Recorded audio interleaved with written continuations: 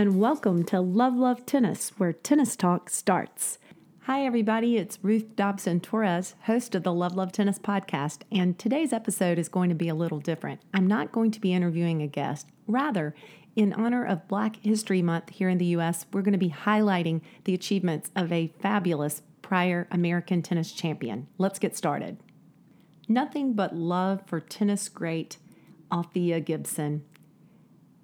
It's February, the month of Valentine's and love, and one thing we love about the month of February, besides the Australian Open 2021 tournament that's being played in Melbourne, is February's official designation as Black History Month in the U.S. At Love Love Tennis, we always celebrate the diversity of players involved in the global game of tennis. Since it's Black History Month, however, we want to specifically highlight the achievements of a very special African-American female tennis champion of the past, Althea Gibson. Althea Gibson, say her name, or maybe sing it. You'll understand what I mean later. If you haven't heard the name before, we want you to know more about this woman, a woman who was born in 1927, who played competitive tennis in the late 1950s, and who, according to Wikipedia's entry about her life, was, quote, one of the first Black athletes to cross the color line of international tennis, end quote. During her soaring tennis career, Althea Gibson won in total 11 Grand Slams. She was the first African-American winner of a Grand Slam title, and that was the 1956 French Championships. In 1957 and 1958, she was a Wimbledon champion, and she was one of the first Black competitors at Wimbledon. 1957-58, she also was the U.S. Nationals champion, and she was the first Black player to receive an invite to the Nationals. She also was the winner of 5 Grand Slam doubles titles, as well as 1 Grand Slam mixed doubles title.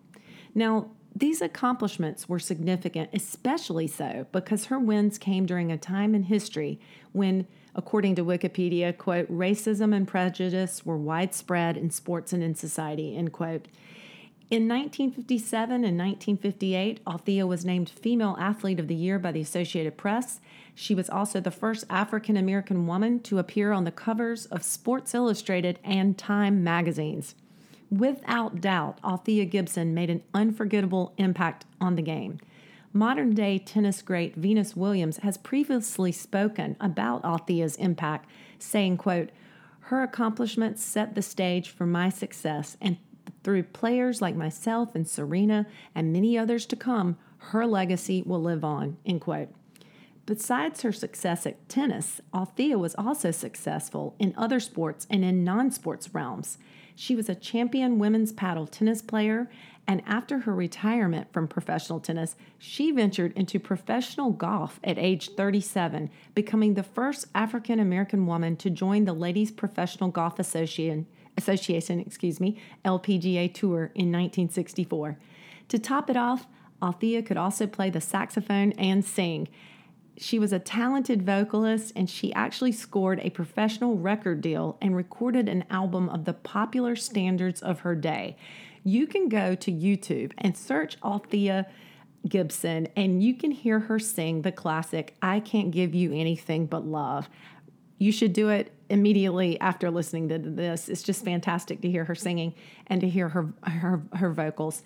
We can't give anything but love to Althea either. We salute Althea Gibson for the difference she made to progress the lives of African Americans and the global game of tennis. Thank you, Althea.